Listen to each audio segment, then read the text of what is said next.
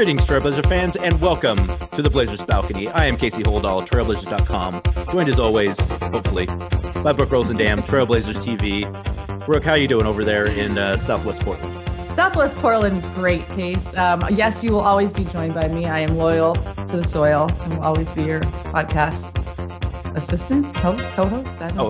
Co-host. You are not my assistant, Brooke. If anyone's assistant in this relationship, I'm your assistant. But no, this is a partnership, Brooke. This is a partnership between myself, you, and all the fans out there who are kind enough to listen to the Blazers Balcony through our first a month, I would say now, of podcasting, Brooke. So I think we've passed the threshold now where I feel comfortable ordering some assets for us. Just to let you know, this is how the sausage gets made, folks. I've held off on asking for like some art for the show because I just wanted to make sure that we were going to be able to keep it running. And I'm happy to say that we have, and we've kept somewhat of a schedule. So yes, now the podcast out of its infancy can now start to grow, Brooke. Yeah, what Casey is kind of alluding to is we have big boy equipment now. We have these really cool mics that my dad was here last week visiting, and Casey was so kind to come set it up. And it's like, attached to my kitchen table, and then the mic hangs down, and it looks like those, like when you see radio shows, everyone has that cool mic that kind of like hangs down. And anyways, my dad was here last week, and he comes over and grabs it and starts singing James Brown into it, and he didn't break it, but it fell out. I was like, Dad, you can't touch that stuff. I didn't put it together very well too. And actually the actual mic holder has been sitting on my desk that I've been trying to fix for about a week now. Though I lost the additional elastic to it, so I'm gonna have to buy you another one, Brooke. So. Okay, well, it needs a little fixer-upper because it was used to fake sing James Brown last week, and then it's hanging on by a thread, but it still works. It just it needs that thing that you're talking about. But anyways, we have real equipment, and we're a real podcast now. Okay, yeah, look at us, we're doing it. Real adult podcasters, and I'll be sure to bring my four-wheeler to your house the next time so I can traverse the street in front of your house. Which it's bombed out. Brooke Olzendam, she may look like she lives a glamorous life, and in a lot of ways she does. But if you could see the state of the road in front of Brooke's house in Southeast Portland, you would think that she was just barely holding on in a city that is falling apart, because the potholes with their own potholes in front of Brooke's house. It is my little Toyota Corolla, Brooke. I was a little afraid I might not be able to get my way out of there. I'm glad that you brought this up and we can have this on record, because everyone in the neighborhood has claimed to have complained to the city or whatever. So the word on the street, no pun intended, is that Portland claims we are Lake Oswego. Lake Oswego claims we are Portland, so neither one has to fix the road.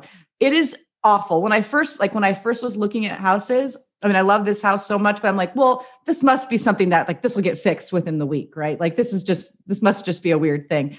And no, I was wrong. It's been like this for years and years, and everyone has complained, and it's the whole thing. They've gone to the board of whatever, and nothing happens. And then my dad, like I was talking about my dad visiting last week, he pulls up, he goes, I think I have good news. I was like, what? He's like, look, there's lines all out by your street. And we looked, and there was spray paint all over it, like looking like arrow here, arrow here. I'm like, oh my gosh, they're finally going to fix it.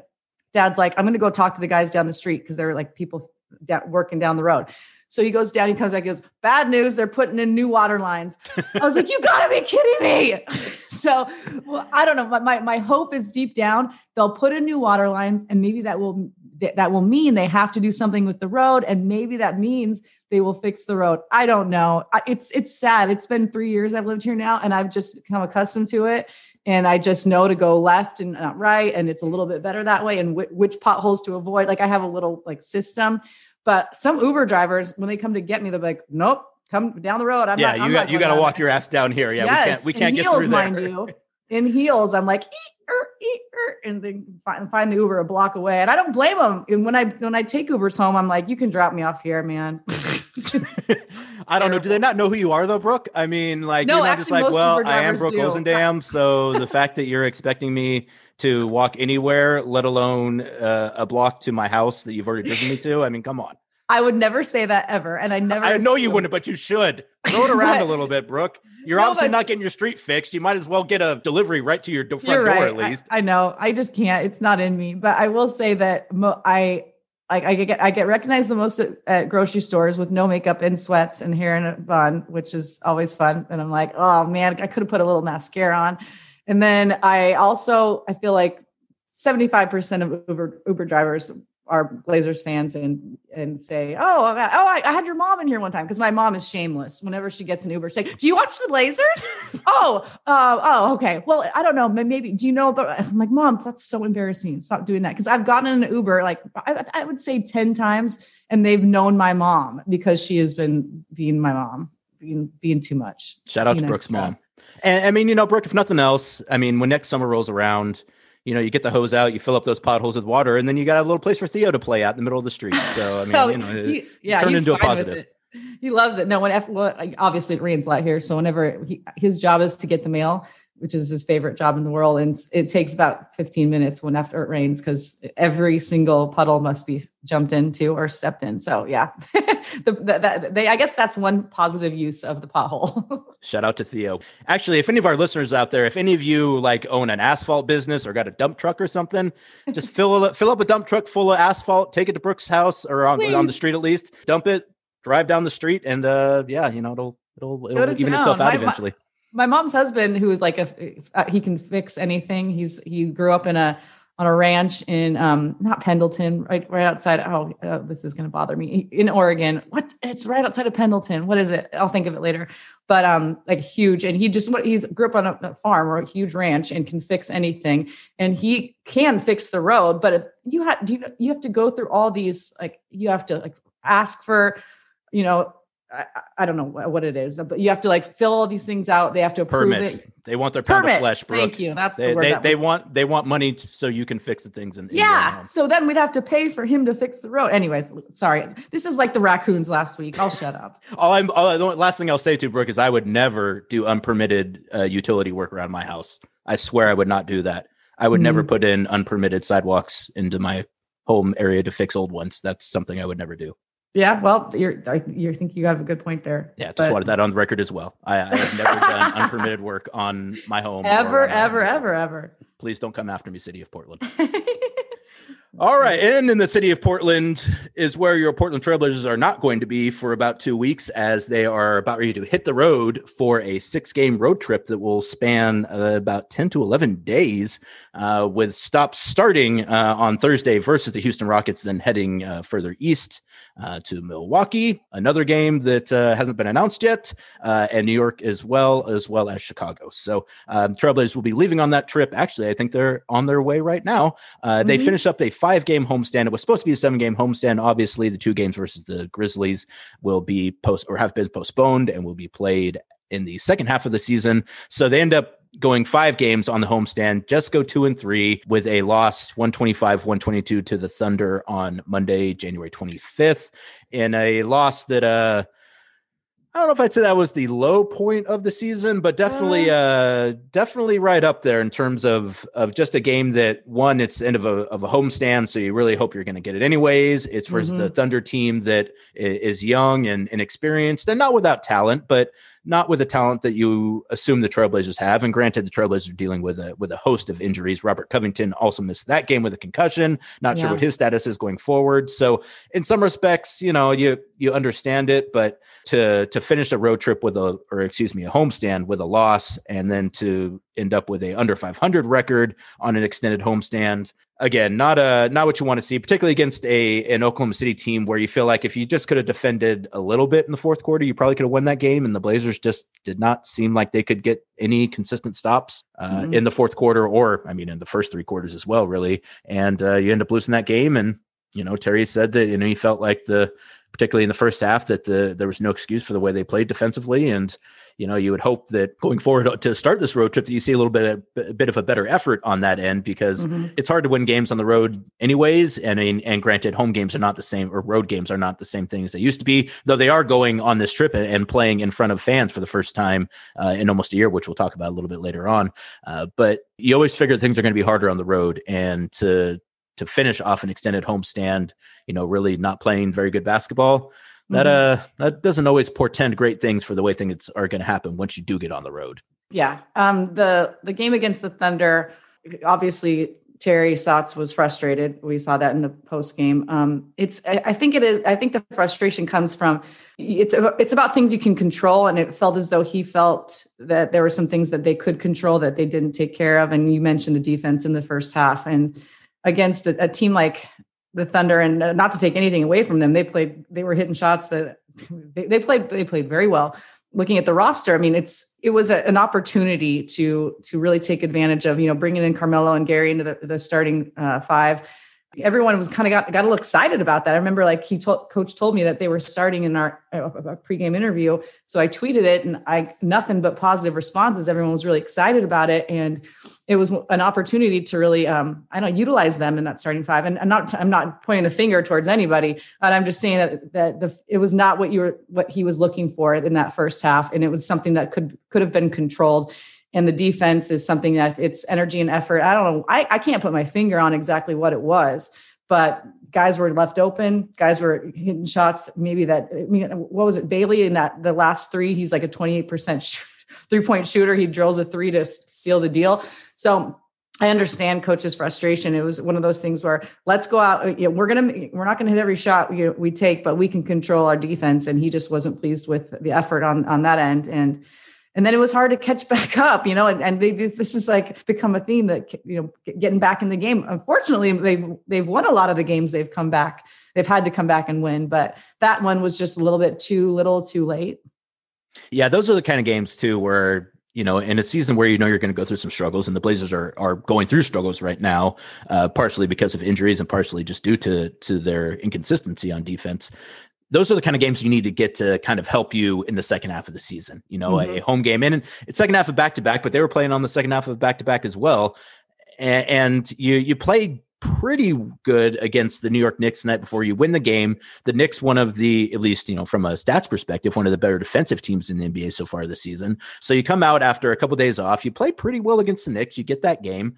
And then, if you're able to come back out, have a similar effort than the next night, you win 2 in a row, and you're feeling kind of good about yourselves going out onto the road. And Damian even mentioned that. He's like, hey, if we get that game versus the Thunder, we're 10-6, we're hitting the road for our first long trip, 10-6. Yeah. That's a pretty good record, and they're 9-7 now, which isn't bad, but they haven't even hit their stride yet. They haven't hit their stride, but they've also had a fairly, at least from a schedule perspective, some easy games. They're not easy games, because there's never any easy games in the NBA, but games that presumably you would figure they should win. Right. And, the Oklahoma City game was one of those, and they weren't able to get it done. And there is more to defense than just trying. And a lot of times I think that, there's an assumption like, well, if they just went out there and tried harder, they would be a better defensive unit. There's definitely parts of that.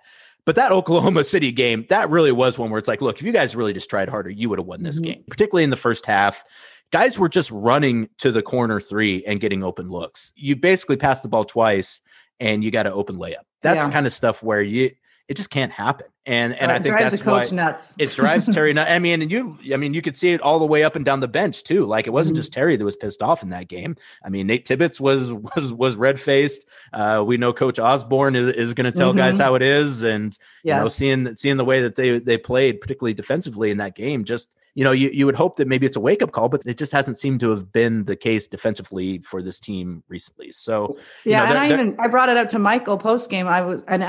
Me, positive Patty. I was like, well, Michael, the starting five, they hadn't, that unit hadn't played exclusively together. And defense comes down to communication, right? He's like, Brooke, it's not all communication. I was like, okay, you're right. I was trying to find a silver lining. And again, I think there's nothing wrong with pointing out the things that did go well. And we'll talk a little about that. I mean, play of Anthony Simons the past couple of games has been an unqualified positive thing. And we will talk about that. Yeah. But also at a certain point, it's like it's also not even a bad thing just to point out like, hey, you guys are not playing well defensively right now. Yeah. And the goal was to be a better defensive team this year.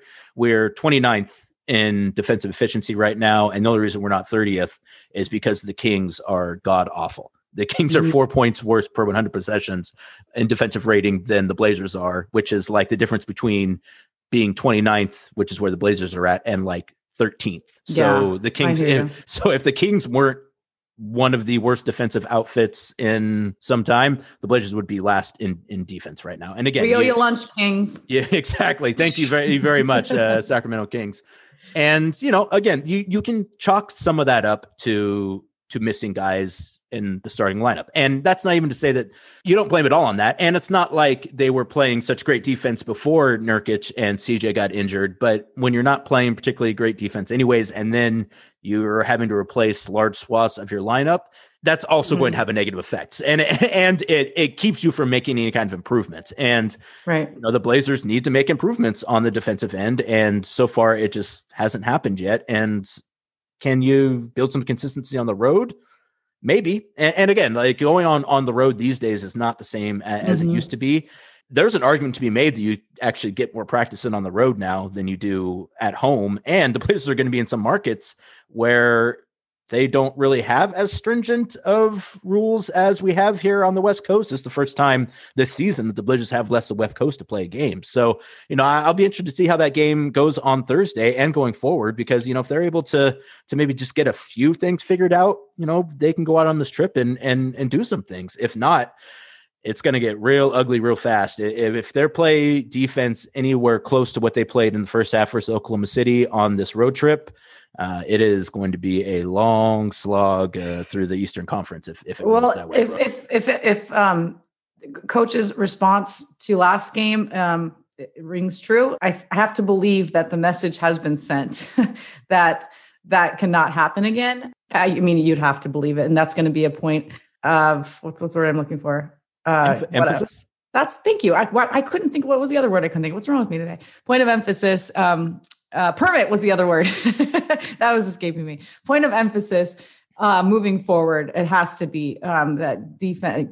And this is not a new theme, Casey. We talk about this a lot. The offense is there. This is a team that can find their shot. They have a bunch of scorers. I mean, obviously when CJ was healthy, that he was a bucket, but it's the defense. It comes down to improving their defense. I think it's clear that is what they have to focus on to become a better team. And the way that coach was feeling after last game, he doesn't want to feel that way again. And so that's got to be something that they're talking about every single day. And especially like you mentioned on the road, there aren't many distractions. It's just basketball. They go to their room, they play basketball. They go to the room, they practice if they can. So you're right. Being on the road might be the best place to improve upon the things they would need to, in this case, defense. So yeah, I agree with you. Like, we were at home, Dame sleeping on a hospital bed. A hospital couch. These guys go home, they have things they're dealing with at home. So maybe on the road where they literally just are in their rooms or playing, this would be, I guess, maybe an opportunity to improve upon that. And that's our positive minute of the day. Absolutely. And I mean, I actually had thought about that, Brooke, that Kayla just finished having the twins this weekend, planned C-section. Congratulations to everyone over there. It was a C-section? It was a C-section, yes. Oh, thank the Lord. Yeah. I think the first one was a C-section as well. I might not be wrong about that, but I had got the implication from Damian that both were planned C-sections, but this one definitely was a planned C-section. Okay, good. So yes, good. Shout out to... I won't even get any further than that, but the notion that shout out to Dr. Jones, exactly, just perform the hell Dr. out of Cesarean, yeah, the fact that Damian does have 3 kids at the house now and he's leaving town. One, that's I'm sure fiance is stoked about that, but yeah, help. Yeah, exactly. There's help there, but just the idea that sometimes home isn't always the place where you get your most rest and are your most focused. And I mean that's always where people would rather be. And heck, right. I'd rather play every single game at home than ever go on the road. But the road does provide you some opportunities sometimes. And if you're a fan of the Trailblazers and you'd like to see them improve, you really are hoping that this road trip maybe they can get some things figured out. Because as you mentioned, Brooke, it's not like. If the Blazers had been a improving defense before they had the injuries, then you say to yourself, okay, this is an injury thing. They get some guys back. They get their feet under them. Even before guys come back, they're going to be okay. But the fact that they've struggled defensively for a couple seasons now, and now they have injuries, it's like, you can't chalk it up to that. You have to assume that there's other things going on that need to get addressed outside of just a personnel issue. So hopefully they'll be able to figure some of those things out. Hopefully if nothing else, they'll get a better effort than they had, in the last game versus the Thunder. And then, the chips fall where they fall. So at 9-7 right now, 5th place in the Western Conference. I agree, Brooke. It does seem a little fatalistic to be like, oh boy, this team. But it's like, at a certain point, you you would hope that they play better. You don't get a sense from the guys right now that they're necessarily satisfied with where they're at. Terry obviously wasn't satisfied with it. And, I thought those of us who have been around for a while, and obviously Terry's been the head coach for some time now. We know kind of the way that Terry talks about things, and generally he is very reluctant to ever really give really harsh criticism of the team, because he feels like those things are better left, interpersonally and behind closed doors. So for Terry to come out and say that was not acceptable, it was embarrassing, that's something different, that's, to me, that's a message that's telling the guys on your team, hey, this is not good enough, and everyone needs to know that this is not good enough, and we need to be better going forward. And again, hopefully we'll see that. Yeah. And it's not you're right. When Terry says something like that, I believe the word was pathetic. Pathetic. Yeah. Excuse me. I shouldn't have said embarrassing. Pathetic. Well, I didn't know if we were avoiding it. No, I wanted to be as correct as possible. So thank you, Brooke. You're exactly right. Pathetic is the word. Because you're right. He usually, he's always very honest with the media. He doesn't try to hide anything. He's up front with everything, but he doesn't usually come down that hard on his team. So when he does, that something's got to change. Something is amiss. So I think that, and I don't think we're giving the players probably enough credit either. They know that too. It's not just coach to be calling them out, guys, that first half defense, not acceptable. You have to believe. They always talk about going over film, Dame, the best player on the team, one of the best in the league. He just had twins. He was talking about looking at film in the hospital. These guys look at film all the time. So they know that it's not some surprise to them. They're aware that they didn't play to the level that they need to defensively in the first half. So I think that just out of sheer pride that, they want to improve on that. And I just wish I wish we could put our finger on it, what is it? Because, we talk about it. I talked with Michael about it, Michael Holton in pre-half post about, is it, like I mentioned earlier, is it communication? Is it still that they're figuring each other out? Is it the newer schemes that they're putting in that they're not comfortable with yet? What is it? Because if you could just figure it, put your finger on exactly what it is and then work on that. I'm really dumbing it down here, but I know it's not that easy, but it just, you want them to succeed, and you want them to work on the things that they need to. But just watching it. I'm a fan of basketball. I played it. My dad's a coach. I think I know the game pretty well. I can't figure it out. Can you? Well, they're not very connected on the court. That's part of it. And again, which is why I think you see those rotations where when the ball swings from one side to the other and you're kind of supposed to fill in for the guy who's in front of you and he's supposed to rotate over to the ball, those things just aren't happening. And when they do happen, they happen once and then they don't happen again. And so it requires just one more pass and then you're getting a pretty open look. Yeah. There's just pick and roll defense is not great. And, part of that is again, that's the part where I feel like you feel the loss of Nurkic, and to a lesser extent, CJ, more than anywhere else, is just in the way that they play the pick and roll. They were changing the way that they were approaching that from more of a drop to more of a more aggressive, active defense. And, they just haven't really been able to figure out the timing on that. And the rotational elements of those things that allow you to cover for your teammates. And now it's just, again, it seems like all it requires is a pick, a back pick. Guy doesn't rotate over, doesn't move up into the space, doesn't contest the way that he should. And there's part of that too. There were 3 3-pointers I counted in the Oklahoma City game where it was just a lazy contest, and that's not to say a guy necessarily wouldn't have made it, but a situation where you were on the man, you were in the right position, you were just a foot further back from where you should have been, and that results in an open 3. And and again, when you see a guy like Mike Muscala have the success that he had against Portland, part of that is, again, part of that's just personnel. It's we don't really have bigs who are comfortable defending on the perimeter.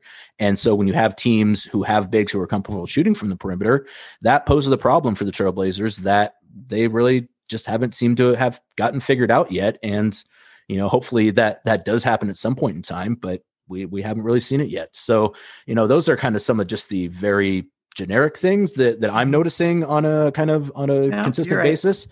And again, those seem fixable to me. But the fact that, this has gone on for some time and we just haven't seen the level of improvement that you would like to see. I mean, to your point, Brooke, like I don't know more than anyone on our coaching staff. Those guys have forgotten more about defense than I've ever known, but they're just not able to get the result that they need yet.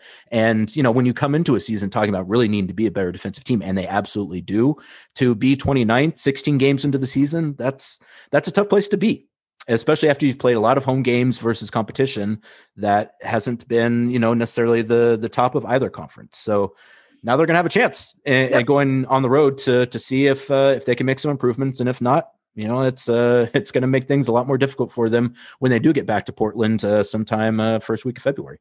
We're rooting for them. We certainly are, Brooke. Just so people know, too, just to kind of give people the stats of it, where they're at after 16 games. They are, as Brooke mentioned, one of the most efficient offenses in the league, ranked 6th at 113.7 points scored per 100 possessions.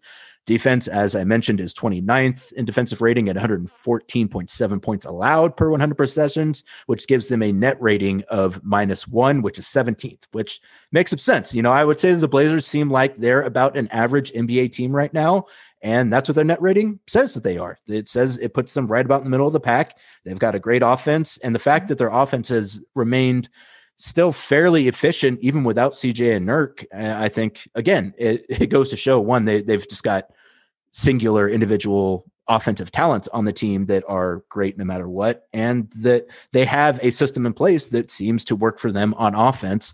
It's just the defensive side, as good as they are on offense, they're almost as bad on defense. So, and as I mentioned, if it weren't for the Kings, who are 4 points worse than the Blazers for 100 possessions, Portland would rank 30th. So that is, again, when you need to be a better defensive team, and the last season you were very good to begin with anyways, to still be in that same spot that's a tough place to be. And, they are installing a new system. They have injuries. Those things don't help. Losing Robert Covington, I think it probably makes a huge difference. I think they win that game with Robert Covington. I am reluctant to kind of put that much on one player, but in that game, with how bad they were defensively, if they just had one better defensive player, I think you're right, Brooke. I actually would agree with you in that instance. I think that they do win that game. Literally, it came down to like 2 plays. I mean, in the end, it was a couple plays. If Rocco got a couple stops at any point in that game, I don't know. Just saying. I think usually we do that on offense. It's like, well, if they had made a few more shots, they would have won that game. Yeah. It's not often you can say, like, man, if they just had one guy defensively who had a better idea of what was going on out there, they would have won that game. Yeah, I think there's something there, because again, you saw wide open threes when you would attack the bigs in the pick and roll, and you saw guys getting fairly easy drives to the basket when they attack the guards in the pick and roll. So you throw Robert Covington in the middle of that, and you would assume that he's able to mitigate some of those issues, at least probably on the guard side, which maybe saves you 5 or 6 points in that game, and then you do got a chance. They were helped along, obviously, by the way, too, by the Oklahoma City Thunder being a terrible free throw shooting team. So you had that going for you, but everything else did not go your way. So what a bummer that Dame missed a free throw. I was like, yeah, and that too. He had gone 4 or 5 games. How long was it, Brooke? You guys are on top of that stuff better than I am. 67. Yes, I believe it was 67, and he might have hit a few more in that game before he missed one, but he was on his way to the record. And because he beat a franchise. I hope I'm saying this right. I think he beat a franchise record, and he was on his way to the NBA record. And we were just quietly talking about it every once in a while. Like, Lamar and Jordan are kind of joking, like, can I say that he broke the whatever record now, but he's on his way to this. So it wasn't like it was a theme, but we were trying not, the whole like jinx thing that is not real, but people like think it's real. But yeah, I was just like out of nowhere, I'm like, oh no. I mean, then they were joking. He has 5 or 6 games to get back right where he was, which he can do. So, he can be right back up there again in no time, but yeah. And I think that's a really good illustration of kind of where the Blazers are right now, which is that they almost need Damian to be perfect. I know. To really have a good chance right now. And, you would hope that as some of the guys who are going to see more minutes, get more minutes with CJ and Nurk out, and I think we've already started to see some of that, those guys become more comfortable in taking on those larger roles. And I think we're seeing that. Mm-hmm. But in the interim, you're in a situation where, like Damian missing 2 free throws might be the difference between the Trailblazers winning a game and losing a game. And that's a tough spot to be in when you're going on the road, and 2, when you're playing in the Western Conference where it's going to be difficult to make the playoffs. You got the play in this year too, which that no one wants to have any part to do with. So they're in a spot right now. And I think that people are hopeful that they get things figured out, but I think they're also a little restless too. So, but then think about how different we would feel had they won last game. Like that's a great point. Feeling.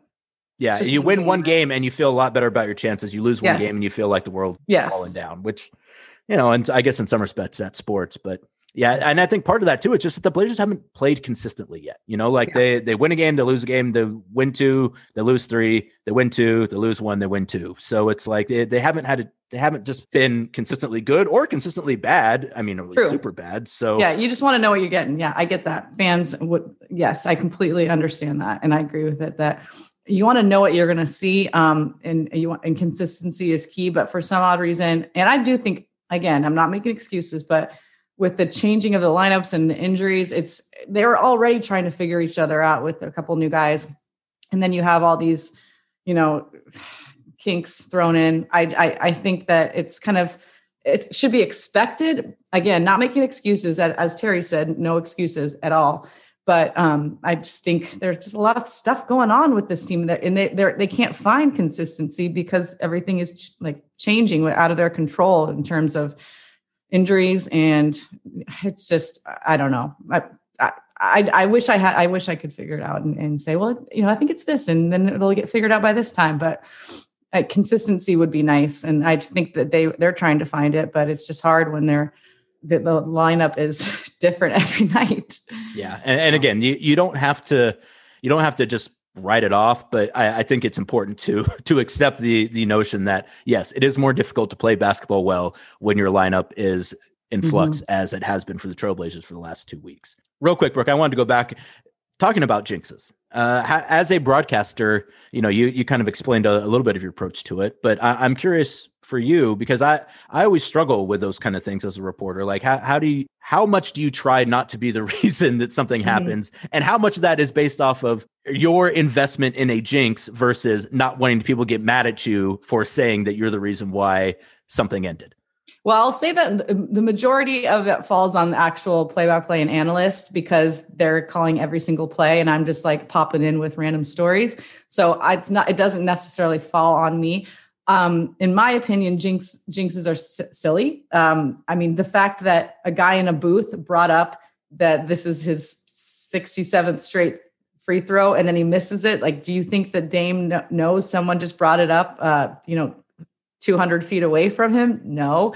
So but then again, I'm going to go back on my own self and say, I'm not a huge baseball fan at all, but I've always felt I kind of, my dad's a Mariners fan. I grew up with the Mariners. So, I watched my fair share, and I will say I didn't like when the announcers brought up on like a no hitter. I'd be like, don't talk about it. Don't talk. But so honestly, I just completely went back on what I said, but I don't think there's any sort of jinx, but it's nice to just like watch it organically happen and know in the back of your mind, but not talk about it. I get that. I totally get that. But for me, I just don't bring it up, and it's not really my position to bring it up anyways. If I did, I'd be going out of my way to bring it up. And then, I'd feel the wrath of the fans if I did, and then it went awry. So I just kind of don't get my hands dirty on that one. Yeah. For me, it's like, I feel like if I'm not telling people what's going on, I'm not doing my job as a reporter. And yes, if one of those things that's happening is someone has hit 10 shots in a row, I don't want to jinx it, but like, I really do feel like it's like, no, but I have to say what's happening right now, because if I don't, I'm not fulfilling the duties of the position that I'm in. So you have to, Casey. And for me, there's other, this is a small thing too, that I actually do think about from time to time though, is that as someone who works for the team, there's always an assumption that you're a homer. And perfectly frank, there's some absolute. I admit it. Like, I'm not. I wouldn't discount that. But if you're someone that's like, man, you're such a homer, I wish you weren't so much of a homer, but then you're also going to complain about jinxes. Yeah, it's like, well, which one do you want, man? like I'm trying to tell you what's happening, and then you get mad because a guy misses a free throw, but you also don't want me to be a homer either. But if I'm not reporting that, the only reason I wouldn't be reporting is because of the jinx. Ergo, that would be homer behavior. So it's always one of those things where you're trying to balance your role and. Well, you're more stats driven. Like that's what people look to you for. Like on Twitter, like you're giving constant updates throughout the game, and you're giving stats, and you're giving like career highs, whatever. And so that's like what people look to you for. So it's all I can't imagine this. Oh, this is going to sound dramatic. I can't imagine the struggle, but I mean, it's so hard. I know. How do you sleep at night? But I mean, the struggle of in a situation like that. Well, I mean, this is an actual stat I should share, but am I going to get grief for this? That's weird. I get it. That's a weird spot to be in. And it's also one of those things too, where you know that the quote unquote grief that you're getting about those things is typically, it's not real anyways. It's just people yanking your chain for the most part. I know. So. That's the thing I love about our fans. I love our fans like more than anything in the world. One of the things I love about them is that they get it. They get it. It's not about even if they did give you grief, it's all for fun and all in jest. It's not. They're not really mad. It's just like, Casey, come on. It's a very much a family atmosphere in the Rip City social media world. It gets a little weird sometimes for sure. Yeah, I don't know if I'd say it's all love, Brooke, but it's okay. Mostly love. No, I have seen this season in particular. I have noticed the dark side a little bit. Yeah, that's not even just sports. People are just mad. Like people are just. It's been a real hard year for a lot of people. People are just fed up. Period. So you gotta. I've really tried to give people a little more rope than typically I would because everyone needs a little grace right now. People are struggling. Yeah, and so you try not to hold it against with too much. Which, by the way, too, this is completely off topic, but since I had mentioned the idea of it, I'm curious, Brooke, as a woman, like, do women use the term breaking balls? Like, if I was like talking to buddies, we would talk about busting each other's balls. Like, busting ball? I've heard busting each other's balls. I've never heard breaking each other's balls. Yeah, is that same the same difference? Thing? Yeah. Okay. No, I would say. I mean, I wouldn't say it on air, but I would say.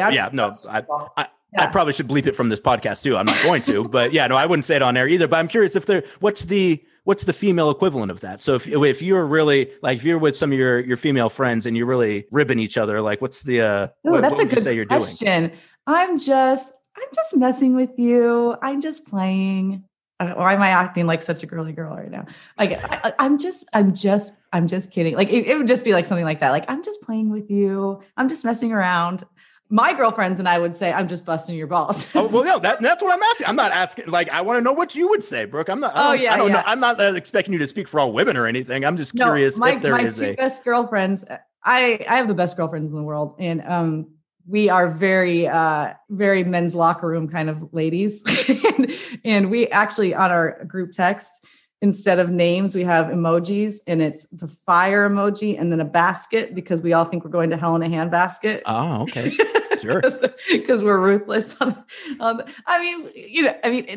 very kind people, but like, sometimes you just got to vent to your best girlfriends about things that are annoying you. And part of friendships is having someone that you can say awful things to. We have this things and people. That's what friendship is, or at least part of it. It's true friendship, and it's a safe space, right? Like you can say whatever, and we also Marco Polo each other. I don't know if people have that app, but it's a great way to. Do you know what that is, Casey? Marco Polo? Yeah, my wife Marco Polo's a couple friends multiple times a day. It's the best. And you'll want to know why? Because sometimes you want to talk to your friends, but you like want to put it on a time limit. And you're like, well, I want to tell her something, but I don't really want to call her. You know what I mean? Because who knows? Maybe she wants to talk about something else. And I just want to talk about what I want to talk about. So you can just like send essentially video message. And then when you're done, you're done. And then they look at it and then they respond. It's very timely. It works out well. And so we do that all the time. And one of our, things that we like to vent about is like our friends on social media we find very annoying. That's probably one of our hot topics. Like, did you see blah, blah, blah? Did you see what that inspirational quote she put? Are you kidding me? Oh my gosh. Like I'm actually putting myself out there a little too much. Yeah, no, I was going to say for all of Brooke's friends listening to the podcast today, shout out to all of you. And Brooke taking shots. I love it.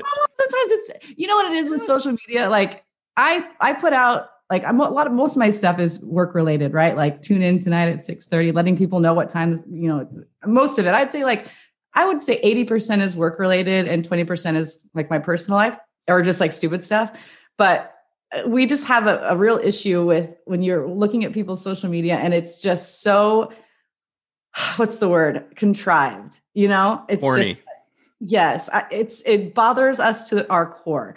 So when we see someone out there like putting out like, this is my wonderful life, it's perfect. Don't you wish you had this life? We have to dog on it. I think maybe that's why people put that stuff out there anyways, like they're allowing for the release of people to be like, this is so. It's like given me a lot of pleasure. Yes. They're doing us a favor. I mean, don't stop because it's giving us so much to talk about. This is what I was hoping this podcast would allow for, Brooke. I feel like now people are really getting to know the non-television side. I'm really a terrible person, everyone. Just the god-awfulness of Brooke Olzendam, just taking nonstop pot shots at people who are just trying to show the beautiful ways they're turn this on me. No, I mean, Brooke, you know me. I'm the most negative, mean person. I just like authenticity. That's what I'm saying. No, exactly. You're exactly right. Like, and to present an image of one's life that is without warts, I think we all realize is farce and inconsistent with what it is like to be a human and a person and in relationships with the world. And yes, I think I would hope that people would know that the way that people present themselves, both on social and sometimes just in interpersonal interactions, is not necessarily the way that they actually are. But heck, if you can keep up the grift for the entirety of your life, more shout out to you. Well, I mean, I did an entire, I don't know if you saw it. I don't know if we talked about it. I think we did maybe, but I mean, my mom and I went out on a walk when I was literally in like 3 sweatshirts and 2 pairs of sweatpants and Uggs. And that's when her neighbor's buffalo got out and I did all those. I mean, I looked like a hot mess. Like that's real life, like I'm not above. I like to look nice on TV, like obviously I take the time to do my hair and makeup, but that is not like 100% Brooke. Like when I'm very much at the end of every spectrum. Like when I'm on air, I have to do all the makeup, have to do all the hair. And when I'm home, like if you could see me right now, sweats, sweatshirt, blanket, because I had to turn the heat down so that it didn't come across on the microphone. I mean, it's one or the other. There's no middle ground with me. So that's my authenticity. And I've posted about like that. My point in saying that, like I post about that. I'm not trying to say like, oh, I'm not that. Because truly there are things I post that it would come across like, oh, things are so great. Trust me, I get it. But you got to show in your words, the warts as well, like the real life stuff. Yeah, the photo you sent me from the dental chair the other day. I mean, you look nice, but yeah, I remember thinking, I was like, a lot of people wouldn't send that photo of themselves in a dental chair. Yeah. Like the angle was a little weird. Like your forehead looked real big, and I have a huge as someone forehead. With an enormous, that was accurate. Yeah. No, your forehead might be big. It's in this podcast, Brooke, you cannot say you have an enormous forehead because you are co-hosting with one of the preeminent enormous foreheads. Maybe that's why we are so successful together. We Maybe both have huge yes. heads. We actually probably should have had some kind of large forehead pun in the name of the podcast. Oh, the 5 heads should have been our name. The 5 heads. Ooh, boy. Yeah. The starting 5 heads. That would have been good. We'll have to do some kind of large forehead segment on the next edition of the show. Why didn't we think of that earlier? Because the good ideas only come up when you're not expecting them to. Exactly. Right. When you sit down and you say like, all right, I'm going to come up with 10 ideas on titles and segments that we're going to do. Nothing happens. And then, when you're shooting the breeze on your weekly podcast, Brooke is talking about making fun of people on Twitter with her friends. I mean, that's when the good stuff comes up. I wouldn't say making fun. I know, Brooke. I know. I'm busting your balls right now, Brooke. No, there we go. Busting your balls. Yes, busting basketballs. Yeah. Getting back to basketball, since we actually probably should get talk a little more basketball here before we wrap it up, Brooke. Anthony Simons. Mm-hmm. We had talked about Brooke, and I was happy to see him play well, just because I was happy to see him play well. But also, I got to say that I was a little bit happy that he was playing well because it was something we had talked about. One of the few good things about CJ McCollum getting injured, and it wouldn't even say it's a good thing, but one of the specks of hope is that it it affords opportunities for other guys to play those minutes. And Anthony Simons has stepped in and played well. He scored 42 points over the last 2 games after scoring 46 points in the previous 11 games. He's taken a lot of 3-pointers. 16 of the 23 attempts have been from 3, and not a whole lot of assists yet, but playing better basketball, kind of seeing the Anthony Simons that we hoped to see at the beginning of the season. And a lot of that is just due to the fact that he's getting to play through it now. And that was something that we had talked about, Brooke, was I think people discounted a little bit because I think the expectation is like, well, you're a professional athlete, so you should always play the same way when you're out there. And, it'd be nice if that's the way it was, but it's just not. And the fact of the matter is that, when you know that there's a guy who's better than you, who's going to come in and play, if you make mistakes, it's hard not to make mistakes. And it's also hard when you're a coach and you have guys down the bench that might be able to help you out a little bit more than the guy who's out there to roll with it. And now they're in a situation where they don't have a choice. And a guy like Anthony is getting a chance to kind of get back to playing the basketball that I think we saw from him, in fits starts last season. And it's been nice. And it'll be something that will help the Blazers weather the storm without CJ if Anthony is able to continue to play as well as he has. And again, I don't think that's necessarily even an indictment of Anthony. It's just more an acceptance that, guys need to have spelled out roles where they know they're going to be able to play consistently. And with CJ out, Anthony's getting that chance. Well, and Lamar talked about it in the pregame show that it's a sense of freedom, right? When, you're not kind of being looked at like, okay, the second, like I do something wrong or I turn it over or I miss a couple shots, I'm going to get yanked, not that was the case. I think it was just, there's not enough time for everybody. And so now that he has that there is time for everybody, it changes your outlook and your approach to playing. That you have a sense of freedom. And for Anthony, I was just like a proud mama watching him because he just went out there and he the confidence. There was no timidness. Is that a word? Timid? Yeah. Timidness. He wasn't like, okay, I'm just going to ease into this. He just went out there and was looking for a shot. And that was the way, you choose, if your shot's not on, you do other things, right? A good player does that. For him, he felt confident in his 3. And that was the way he was going to, help the team. And he sure did.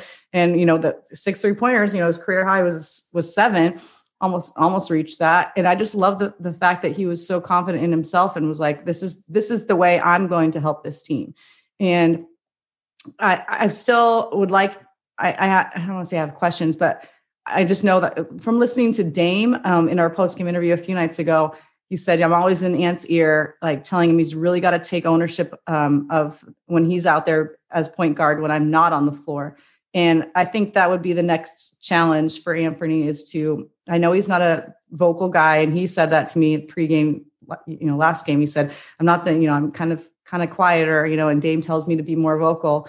That would be my challenge to him, is to just take ownership of that second, or whatever unit he's out there as point guard, is to just say, this is my team right now. And I know it's not in his personality, and I get that, but it, maybe like get an alternate personality, like alter ego, if you will, and say, this is my team, just become that guy and say, get here, do the, get to this spot. We're going to run this, And I know that's not easy, and I can't put myself in his position, but I think that would be the next challenge for him now that he's found his rhythm offensively, is to really take charge of his team when he's out there, when Dame's not on the floor. And Dame's trying to get him to get to that place. He knows that he needs to.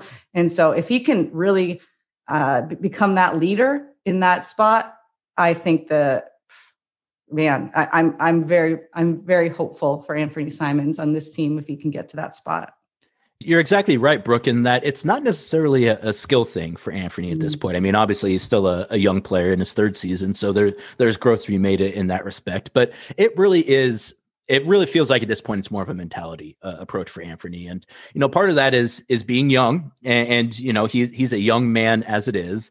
And you're right that he's a bit reserved. I wouldn't say he's shy. He's just not a guy who's like outwardly kind of gregarious.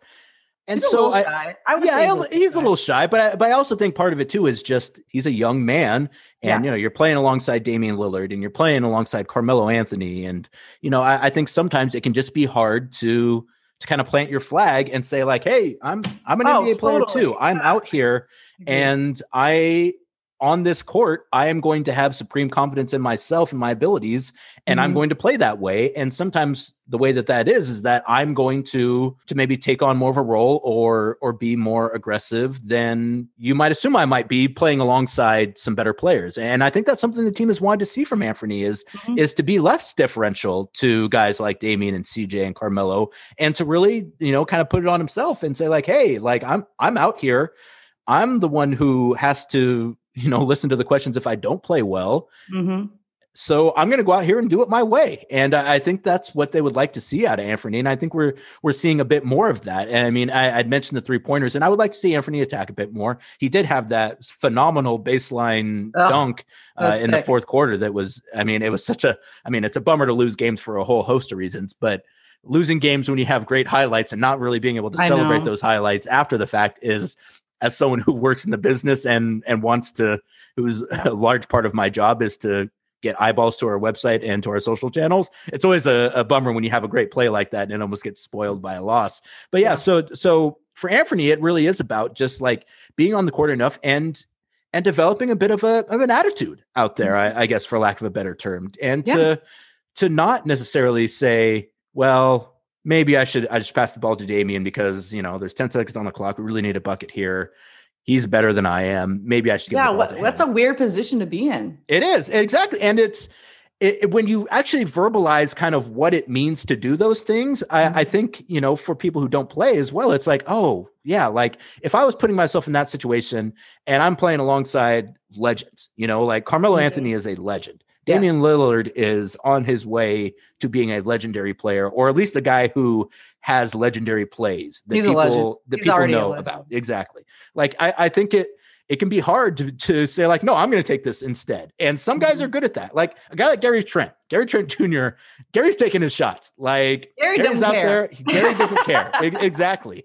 And I think Anthony just needs a little bit more of that in his personality. And I think part of that is this situation is giving him a little bit of a chance to do that, because it's also more difficult to do that just to say like, hey, I'm just going to go out there and play my game and live with the results when you're probably only going to get 5 or 6 minutes and then someone's going to be coming in behind you. So the fact that he has the opportunity, and it's more than an opportunity to make mistakes. And I feel like I pose it that way a lot. And that's not necessarily even what it's about. It's not about going out and being able to screw up and then not get pulled. It's more about going out there and being able to play confidently without feeling like someone is looking over your shoulders. So totally agree. If he's able to continue to do that, and I think this road trip will give him a lot of opportunities to do that, to build like that, for lack of a better term, like a callus, just to be like, no, like I'm not necessarily going to pass to Carmelo late in the game to shoot the 3-pointer. And I'm thinking of a specific play in the fourth quarter of that Oklahoma City game. Ball got rotated out to Anthony. He was in the corner. He passed it to Carmelo, who was at the kind of foul line extended 3. Anthony should have taken that shot. And again, I think it's difficult when you got Carmelo Anthony that's standing, 4 feet away from you, and he's somewhat open to be like, nah, I'm going to take this one. But that's where you got to be. And, if Anthony is going to become the player that I think people in the organization think he can become, and hopefully the player that he feels like he can become, then those are the kind of things that he's just going to have to kind of get more used to and get comfortable with, feeling like, hey, I'm out here. I'm just as good and I'm just as allowed to take these shots as anyone else is. I'm just going to do it. And, I would hope that now he's going to get those minutes consistently, that he actually is able to do that. And I think we've seen fits and starts of that in these last 2 games. I think this road trip will get a real good sense of that. That's like me being at a round table with Doris Burke and the moderator asking a question and me being like, I got this, I'll take it. That's a great point. And part of you might think, I should defer. Doris is in the Hall of Fame. I should let her answer this question. No, you're on that panel for a reason. Mm-hmm. And if they didn't want you to talk, you wouldn't be on that panel. So Brooke, it's the exact same thing. You're exactly right. Like it's one of those situations where we're almost trained as like a politeness thing. It's like, well, no, like this person is at an elevated stature. I should defer to them. Yeah, that's true in some parts of life. It's not true on a basketball court. No, it on a basketball floor, on the court, you do what is the correct basketball play, and you cannot have a mentality like, what am I supposed to do here? Or who am I supposed to respect here? What am I supposed to, you do what is the correct basketball play. Honestly, I think Anthony's been doing that for the most part. Like the last 2 games, we've seen that. So that's a positive, right? Like he's been looking for a shot, not timid at all, just going for it. So I think that if he continues to attack the game like he has been, that's a good thing. And like I said, he hasn't had the freedom to play that way. And I think now he does. And these 2 games couldn't have been more impactful for him, where he's like, see, I got it. I'm good. I'm a basketball player. I got this. I can score. And now that like he's had these 2 under his belt, it can only be, good vibes, for lack of a better term, moving forward.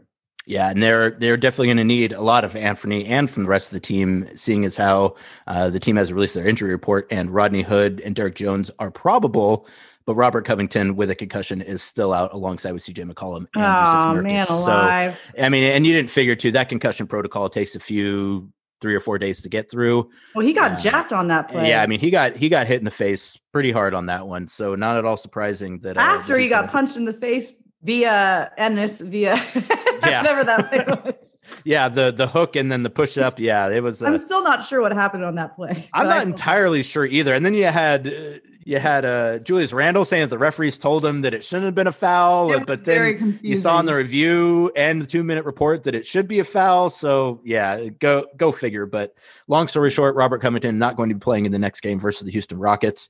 Will open up again more time for guys like Gary and Anthony. So one more thing I'd add, and that's the last thing on this topic, but we were like I don't want to compare Gary and Anthony. Like that's not, I think we do that often because they're the same age, they came at the same time, whatever.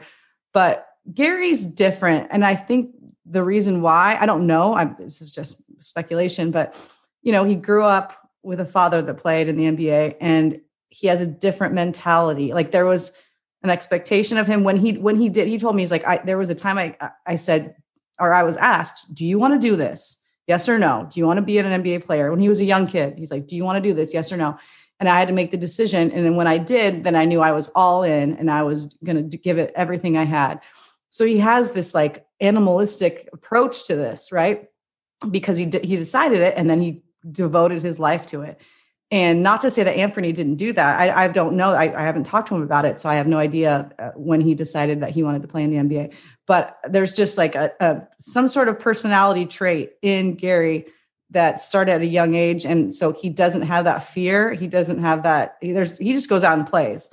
And I think that might be, again, I don't want to take away from Anthony by saying that, but I just think Anthony is just, he's just a sweet soul. And I get when you said like looking for Carmelo when he has an open shot, I think that's just something he might have to work on. That's all. Yeah. And I mean, Brooke, you also hit the nail right on the head too. Part of the reason why it's a mentality thing is because guys who's had parents who played in the NBA, they come into the league with that mentality. And the reason why is because they've been told their entire lives from their NBA parents, I'm the best. I'm out there. I should be out there. And when I'm out there, I'm the best player on the court. Will Barton was always a guy that was like that. Like you ask Will Barton, who's the best player out there? He's like, Will Barton. Like, anytime I'm out there, it's Will Barton. And that's the kind of thing that you learn from just being around NBA players that there's a confidence when you're not. Exactly. There is a confidence and an understanding of the importance of carrying yourself like that in the NBA that is just hard to instill on players until they've been around for a while. And when you have a parent who was in the NBA, you just come in knowing that like this is the way it works. And I think that's why a guy like Gary might be further along in that part of the game than a guy like Anthony. And you're right. Like it's unfair to kind of compare the two guys. Yeah, I didn't. I know I was worried. I know that's not what you're doing anyways, Brooke. But it's just that notion that like, yeah, when you are in that situation and you see it over and over again that like, hey, when you're in the NBA, it's dog eat dog. And like, you can only give people so much respect before it becomes something that is detrimental. That's something that I think is hard to learn unless you live it. And Anthony's living it now. Gary has lived it before. And, hopefully the Blazers going forward will be able to get both those guys to where they need to be, because they are both going to need to play well for the Blazers to have success with CJ out. And again, that's one of the positives of the injury is that it gives those guys a chance to really get out there and show what they can do. And I'm looking forward to seeing it. Me too. I'm super happy for Anthony. I mean, I will also add to this whole situation that he's been, we have Zoom calls after practices, right? And Anthony, was asked like, and Carmelo was asked, even people are like, so what's going on with Anthony? Like, how's he, what are you asking of him? How's he going to get to the place he wants to get? There are a lot of questions, right? And I mean, I'll say I don't want to say he's a kid, but he's a young person that feels that, like there's a lot of pressure on them and they're not, I guess, delivering or whatever, or they're not, living up to the expectations. That could be really difficult to go out and say, well, no one's got my back right now. Like everyone's questioning me. I give a ton of credit to Anthony for just going out there and not letting it bother him. Like he went out there and the first night he got the opportunity, was it 16 or 14? I think it was 16. 16. Yeah. Yeah. And then last game was amazing. And I just give a ton of credit to him for blocking out the noise and going out and being himself and just saying, well, I'll show you on the floor. So I just wanted to end that on a positive because I was so pleased and so proud of him for just blocking out the noise and just going out there and showing what he could do. Absolutely. Well, let's get to a couple questions here before we wrap up today's Blazer banter. And we have a question about Anthony Simons from Colin Pettit. Wanted to know, have I or Brooke heard anything from the guys about any difference in Anthony at practice? His game seems to be coming together, so I would love to know if they've noticed any change at practice before his mini breakout. Well, funny enough, I just, I didn't, I have a story on that I've been waiting on. I haven't got a chance to do it yet, but Carmelo was asked about Anthony in said interviews after practice. And he said, listen, guys, Anthony's good. Like, you were there, you know what I'm talking about. He's like, Anthony's good. Internally, like, I know very well that he's good. What I loved what Melo said was that he said he's always asking questions and he's not just, and they're the right questions to the right people. So I think that should give fans a lot of hope, and not hope, that's not the right word, but it should make you feel good that like Anthony is out there trying to better himself always. He's not just like, I'm a great athlete. This will work out. He's trying to educate himself always. And Melo said that. He said he's asking questions. He's doing everything he should be doing. He wants to better himself. And we see that every day in practice. You guys might not see it, but we haven't had the chance really to see it, right? Because he hasn't had the minutes that he's getting now. So I think that we've been expecting brilliance out of 7 to 11 minutes every night. And now we're seeing him get a chance to actually like breathe and play freely. So the guys always say that they have the utmost confidence in him. They want to support him. And actually, maybe I did do this story. Gosh, what's wrong with me? And then he said, I think I did actually.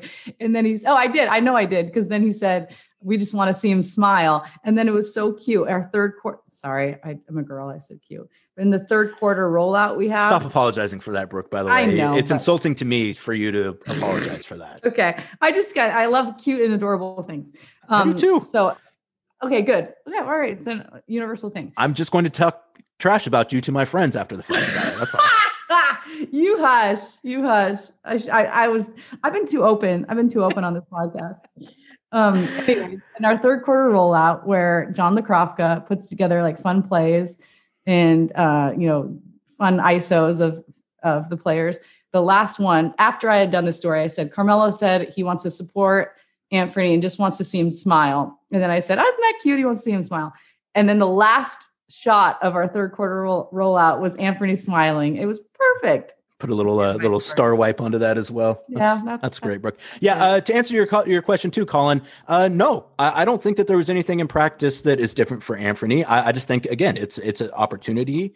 And again, it just goes to show how important consistent and ensured playing time is for NBA players. And that's something that starters will tell you. Like, guys will always be like, hey, if I know how long I'm going to be in when I go into a game, it is incredibly helpful and it results in a much better play than you would have gotten otherwise. And so, no, I don't think that he's going into practice now and playing better in practice for the last week than he played for the last month. It's just he's having more of an opportunity to be on the court and to have a role closer to, or a role that allows him to have the production that I think we've seen. So yeah, Colin, it's a good question because I think it illustrates the difference between like what people assume and the way it actually works, which is that it's not like a guy plays well in practice necessarily and then he starts playing well in games. Guys are always typically pretty good in practice. It's just they get opportunities and then you get to see what they do with that opportunity as opposed to what they do when it's just kind of in and out of the lineup. So it's really more of a environment than it is any specific skill improvement that Anthony's had. It's just that he's getting those opportunities now that he wouldn't have necessarily gotten 2 weeks ago before CJ got injured. Agreed. The real KJ wants to know Rocco's shooting. Is there any idea why he's struggling? I saw a stat the other day that said that Robert Covington and Derek Jones Jr. I think were shooting a combined 27% from three, which not great. So any particular thing that real KJ, I don't think I could necessarily chalk that up to anything specifically. I mean, he has missed some open shots, so you would hope that those percentages come back to the average. I mean, I think Robert is generally around a 35 to 36% 3-point shooter.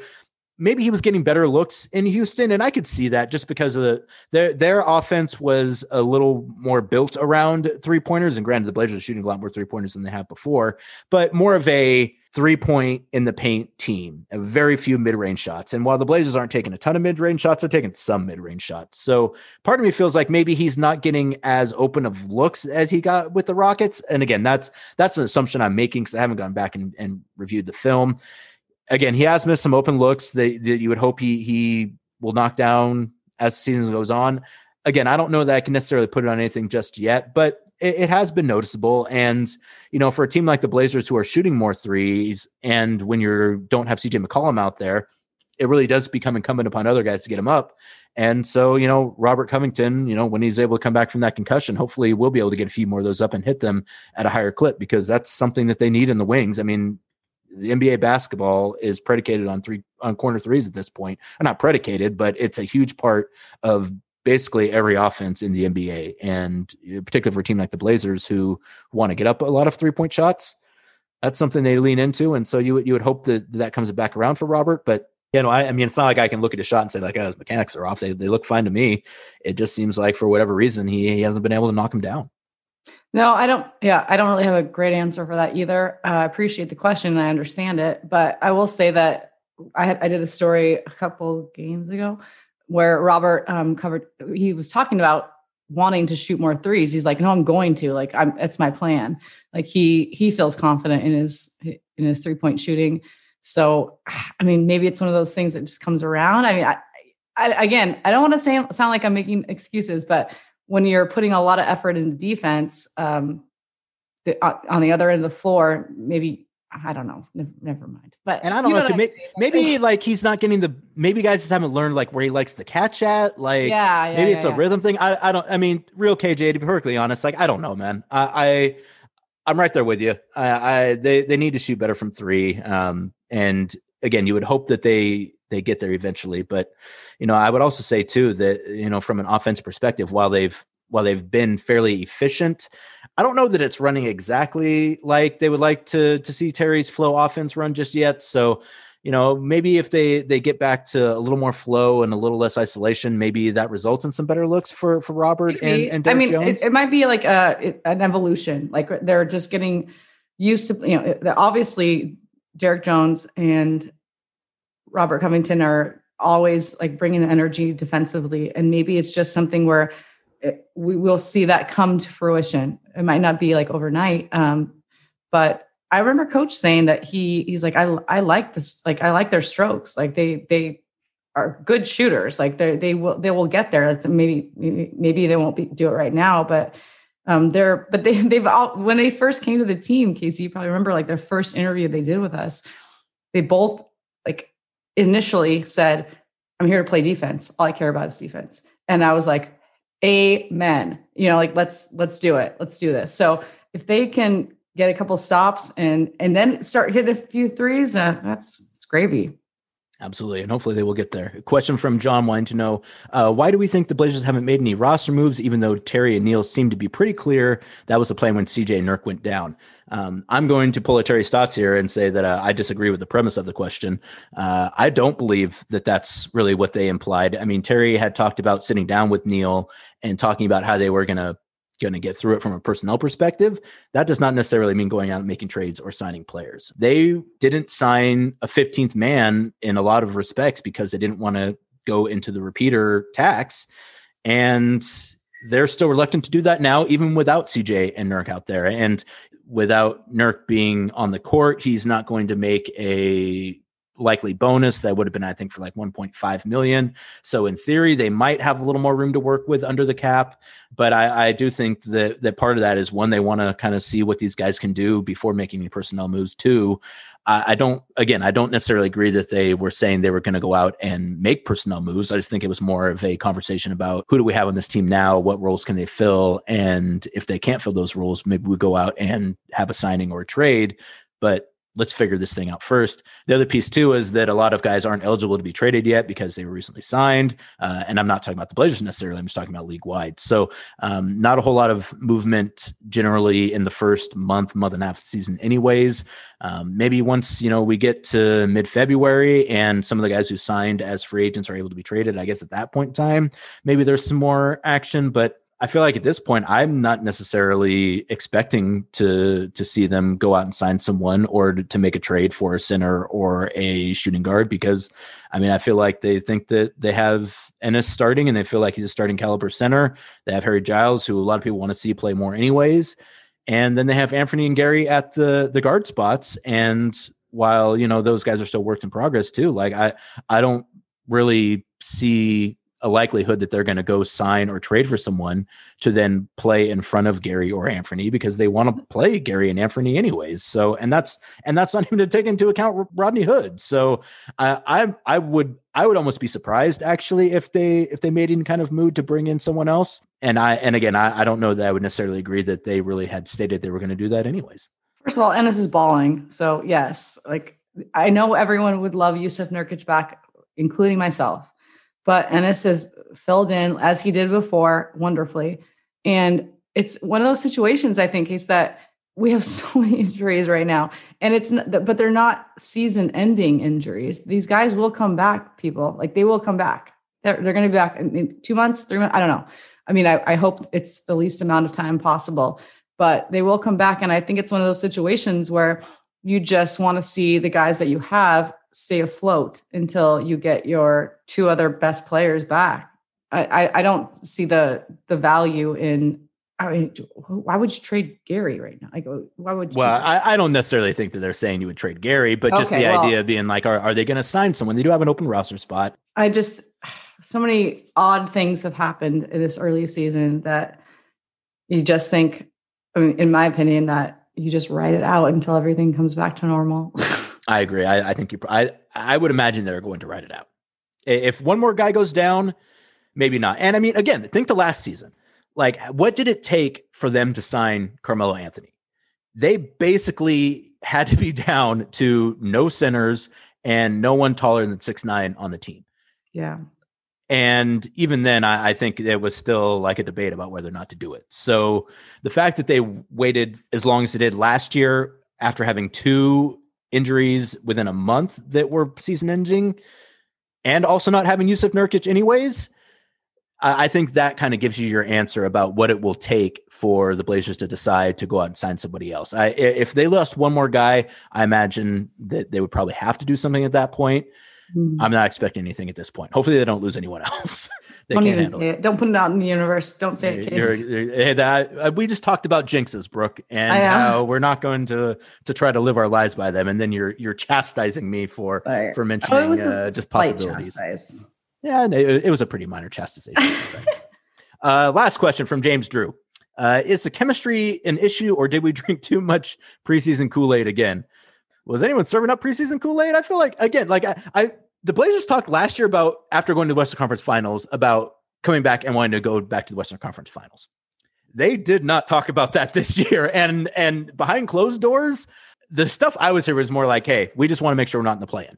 Like, that's our goal. not being in the play-in this year. So the idea that like they came in being like, oh boy, it's we're setting the league on fire this year. Like, I don't really recall that happening. And maybe I think I do remember Charles Barkley saying we were going to win it all. And that's true.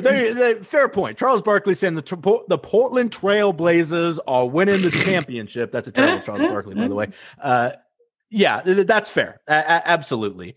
The issues that the Blazers have, though, I don't feel like are chemistry issues. I mean, I think the guys like playing with each other. I think they love each other. Yeah, it's just they need to play defense much better than they're playing it now. And I don't get the sense that that's got a whole lot to do with chemistry. Maybe it does, but I just don't. I have a hard time believing that the reason why, teams are shooting 40% versus the Trailblazers from three and, they're giving up 113 points per 100 possessions is because of chemistry. Like chemistry it's not nothing in the NBA, but I don't get the sense that it's the problem with this Trailblazer team right now. No, I don't at all. Like chemistry. I mean, let's be real. When you start with the leader of your team is Damian Lillard, there will be chemistry. He will not have any of it if people are not trying to be a part of the team. That I will not stand. So I don't think chemistry is the issue at all. And we see like Bruce Seeley and like Tristan, the guy. We see all the videos and pictures of practice. They love each other. They're having a great time. I mean, I don't think you can fake that. So it's not chemistry. I think it's just comes down to, like you said, like defense. And when I say communication, and then I mentioned Michael said it's not only communication, which is true. So there are fundamentals that come down to it. And so it just, I think that the more they play together, and then you did a great breakdown of like why the defense isn't working. And I think that is the more reps they get in terms of playing like actual games and practices as well, that they'll start understanding like what the other person is going to do. And then you can like figure it out, because I just feel as though there's a lack of communication or lack of understanding of the other player, where they're going to go, where they're going to be. And that will come with time. But but chemistry, I've never questioned. Absolutely. And by the way, too, I mentioned on Twitter, I had made an analogy on one of our previous podcasts about defense and playing video games and how, it's kind of you start doing it and it's very hard to figure out. And then as time goes on, it almost becomes second nature. Unprompted, Damian mentioned the exact same analogy to me when I was talking to him pregame a few games ago about defense. He was talking about Madden. He's like, sometimes like I decided I want to play Madden again. So I sat down. I had played Madden for years. Sat down. Controls are different. I didn't know what the hell I was doing. And I was like, this, fine, it's not going to happen.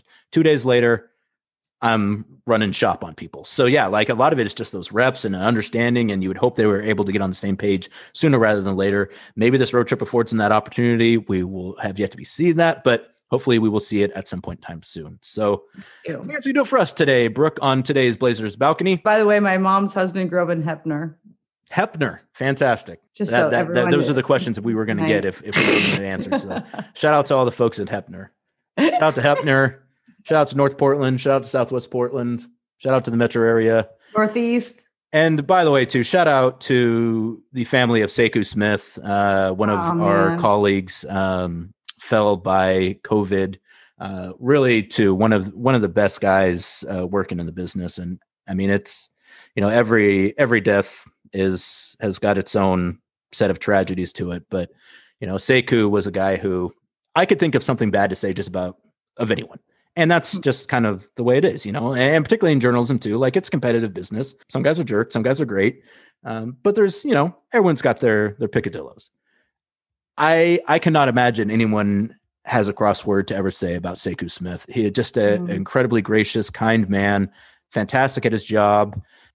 Again, just a guy who every time you saw him, it was always a pleasure, always had something kind to say. And again, it's a tough time for everybody, but when you lose people who are really exemplary and who you look up to, and particularly, 47 years old, I know, it's So, condolences to his family and to the NBA folks who've worked with Sekou and from people who knew him in Indiana and Atlanta.